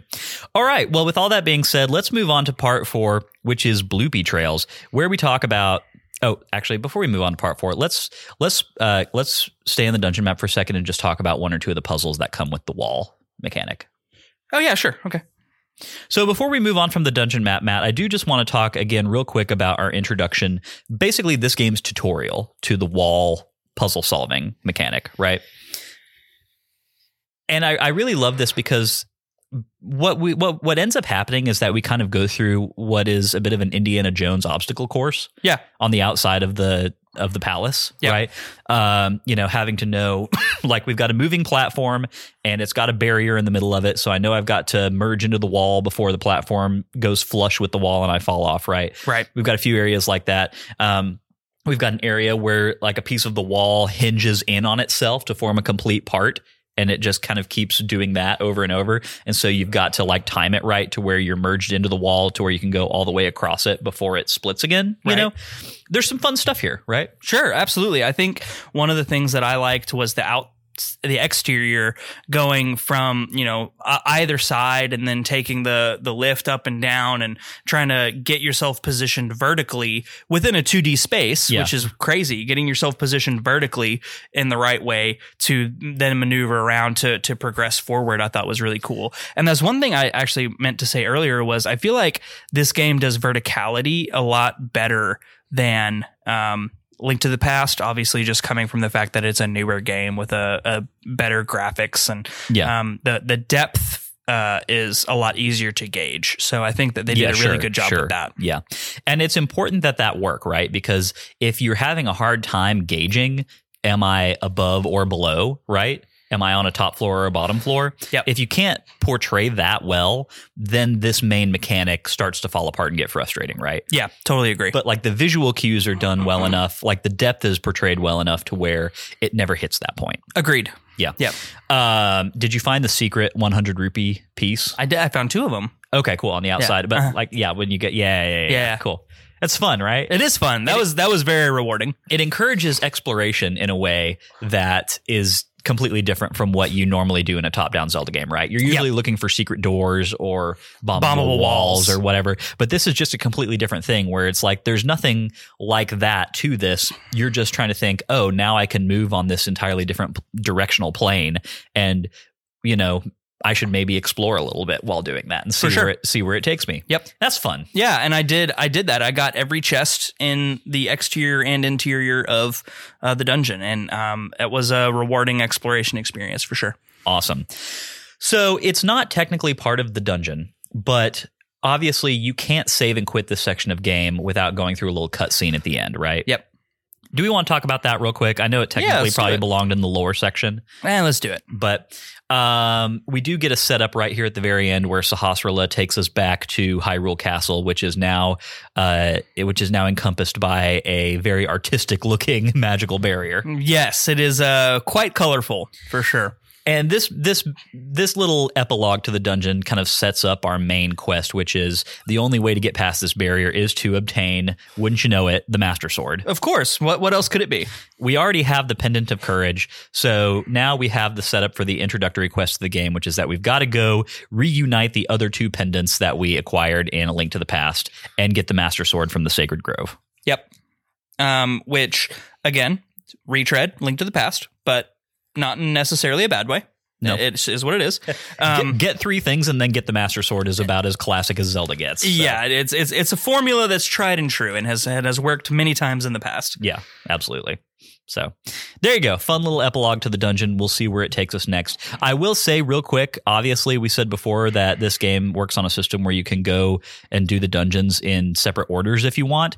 And that does start now. You could go either to get you could go to either the House of Wind or the Tower of Hera. Yep. Straight from this point. And this is just a reminder, and the schedule is posted on our social media and in our Discord if you want to go take a look at that. We are doing the Tower of Hera next week. That's the order we're doing this in. Perfect. Cool. Love it. All right. Well, with all that being said, let's get into part 4, which is Bloopy Trails, where we talk about interesting things that diverted our attention this week. What did that encompass for you, Matt? Not a lot, honestly. I was more in a panic about trying to find the game and do this section than I was able. So I wasn't in the mood to explore outside of our little path at the moment. Yeah. So I didn't do much. I did do a little bit of looking around for Gully because I noticed his parents were missing him. So Yeah. I looked around just a bit, but didn't find anything. So yeah. Did you notice the witch? I did. I did notice the witch who flew over, and I was very curious about that, and we'll go looking for her. I did get the hint glasses from the oracle or fortune teller or whatever. Okay. See, I didn't do that. Yeah, I did. Someone said, like, go see the fortune teller. I was like, okay. So there you go. Yeah. So for me, it mostly came down to the fact that I really wanted to get that first bottle. And so I did a little bit of rupee searching in this first section of the game. And one thing that actually really helped out with that led me into another Bloopy trail, which was becoming acquainted with the bee dude. I forget what his name is. I call him the Bee Master. Anyway, he's a dude who wears a bee costume and he lives in Kakariko Village. And if you go talk to him for the first time, I'm trying to remember what the progression of things is here. So you have to have the bottle, and then when you go talk to the bee dude, once he sees you have the bottle, he will lend you his bee catching net and encourages you to bring bees that you catch to him, and will give you 50 rupees per bee that you bring to him. Well, that's pretty cool. And then, of course, he drops a little hint that there's a very rare golden bee that you can find out in the world that he'll offer extra for. Fun. But I would highly encourage going and doing that. It's not required, but that bug catching net, you do need to catch fairies and put them in bottles, for instance. Makes sense. So that's definitely probably a good thing to go and do. But aside from that, I didn't do a whole ton of exploration. I tried to activate as many of the save points, as many of the weather vanes as I could, just to like have them open, and accessible for some later point, which I won't mention now. But that does bring me to one thing, which isn't necessarily a Bloopy trail, but I think we need to talk about this game's save system real quick. Yes, I do want to talk about that and also one other piece, but save system first. I don't like, I'll be 100% honest, I don't like not being able to save as I desire. It's a bit of an antiquated system, right? Yes, I don't like it. Yeah. The other thing I don't like right now, one item spot. You get more. Oh, okay. Well, good. Yeah. Yeah. All right. It doesn't stay that way. That's good. Yeah. That's for the best. Yeah. Okay. Were you not? But yeah, so the save system is definitely a product of like an older school of game design, right? Sure. I think we've seen several people in our Discord as we've been playing through these games talking about how they've lost progress at some point because they're just like, we're so conditioned to having autosave now, basically. For sure. And it's very weird for it not to just be doing that. Again, 2013, we're just on that cusp of like people learning new and better ways to handle this sort of thing, Yeah. And this is definitely kind of a convention of older game design that I think we can all say we prefer not having to rely on anymore. Yeah, absolutely. The other thing is, like I lost progression also. I was using my 3DS while I was waiting at Discount Tire for some car work, and I left Discount Tire, just closed the 3DS, like it goes into sleep mode, drove back to my apartment, and when I got to my apartment, I guess it had jostled it a little too much, and it had said it lost connection with the cartridge. So I had to like take the cartridge out and put it back in, and I lost, a chunk, not a lot, but it was because I wasn't playing that long, but Yeah. I lost, 5-10 minutes of playtime because I didn't have autosave, and I wasn't able to just save as I was standing up to go check out at Discount Tire. Like it was frustrating, and That's rough, buddy. it is. I mean, thanks, Zuko. Yeah. I think that's going to be kind of a pain point, but one that can be worked around. But yeah, definitely an antiquated saving system. This is definitely a friendly reminder to everybody playing this game. Go save when you're done playing. Don't forget to go save. Yeah, you're gonna hate yourself if you finished out a dungeon and didn't hit that save button at a weather vane. Yeah. All right. Well, let's move into part 5, which is Z targeting, where we lock on to fascinating characters or enemies that we happen to cross. Matt, I'm gonna let you go first with your Z targeting. Let's go with Gully. Gully was interesting because he's the son of your master who just lets himself into your house, yells at you while you're asleep, and then proceeds to tell you like ad nauseum that his dad is really pissed off at you. Right. And like, that's not helpful. Thank you. Everyone spends a lot of time in this section of game telling Link how lazy he is. Yeah, you being a layabout's not going to get you anywhere in life. Like, okay, thanks, man. No, Gully was kind of a snot-nosed little punk in some ways. I appreciate him being my alarm clock, I guess, but yeah, there you go. Gully. Fun, he's your fun little younger friend character. Plucky sidekick. Yeah, in some ways, I guess. But yeah, okay. Gully's a good one. Speaking of people who just let themselves into Link's house, my Z targeting pick for this week is going to be Ravio, who really takes a lot of liberties with the social contract. He really does. He's like, well, I found you unconscious in the sanctuary and decided to lug you back here to this apparently empty house. And by the way, can I just stay here for a while, please? Great, you're the best, Yeah, that was very very forward. presumptuous. Yeah.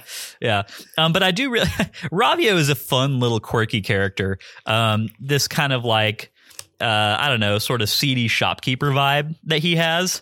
He's very look, he's helpful in his own way, but he's definitely not the most altruistic character in the world, right? Like if you keep having to send his items back to him, it's like, hey, first one was free, but sorry, guy, I do have to charge you for these on an ongoing basis.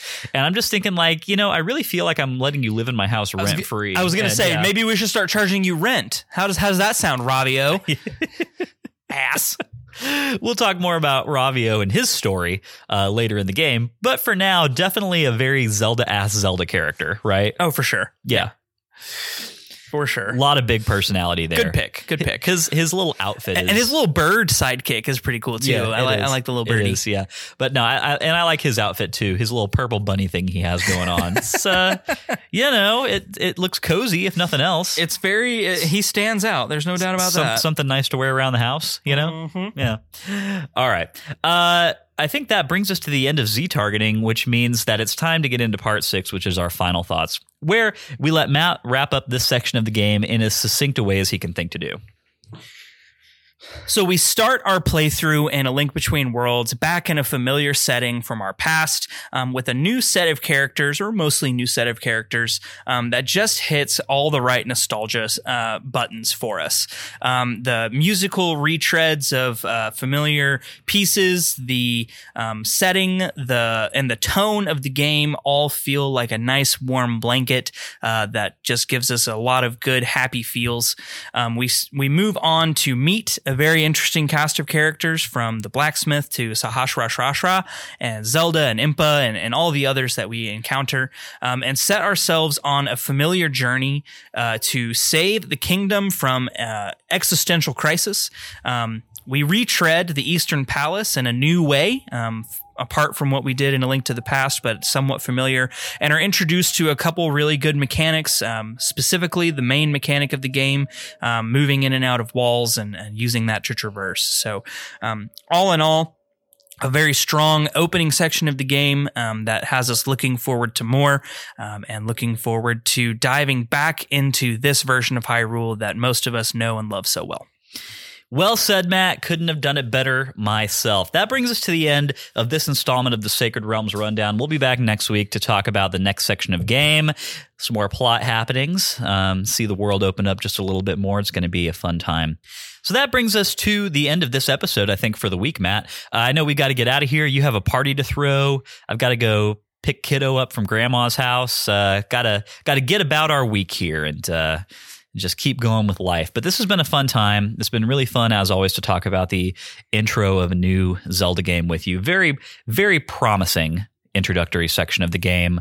I think has us both feeling like we're ready to dive in and play a little bit more. I have to say that I really had to restrain myself from playing too far ahead on this one. Yeah, no, I'm very excited to dive in and just keep going and keep enjoying the game. And move along move along home. Alamarine!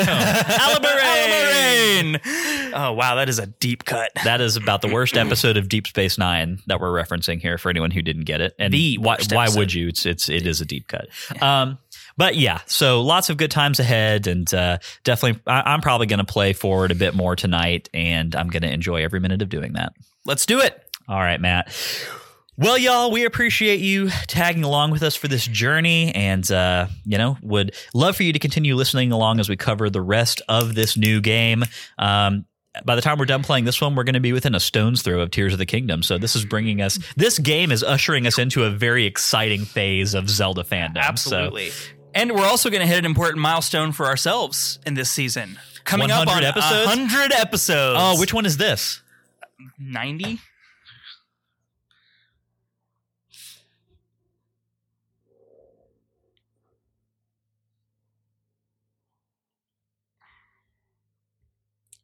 96. This is 97. 3 episodes to go, and we hit the big Century Club. We hit the Century Club, baby. Wow, that's big. That's big.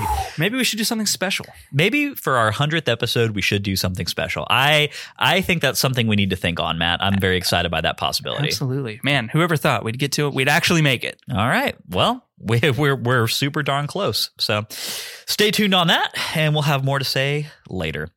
Let's get into some outro and get out of here for the week. If you enjoyed today's show and would like a little extra Sacred Realms in your life, you can head over to patreon.com/sacredrealmspod and become a patron. If you've got no rupees, it's not a problem. 5-star Apple Podcast reviews are a great free way to support us. More reviews means that more people see our show. That makes us very happy Hylians. Follow us on Twitter and Instagram at Sacred Realms Pod for updates on the podcast and for behind-the-scenes action. Sacred Realms will be back next Wednesday with our thoughts on A Link Between Worlds Chapter 2.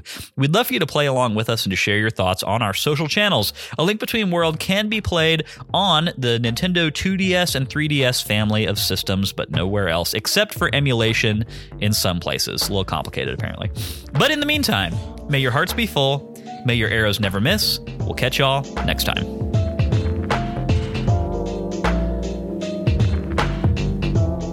Sacred Realms is an independent podcast production, which is produced, edited, and mixed by me, Lyndon Willoughby. Our music comes from Zelda and Chill by Mikkel and is graciously provided to us by Mikkel and Game Chops Records. Zelda and Chill is available to stream on Spotify or to purchase directly from GameChops.com. Finally, our thanks go to Nintendo for creating such exceptional and innovative experiences.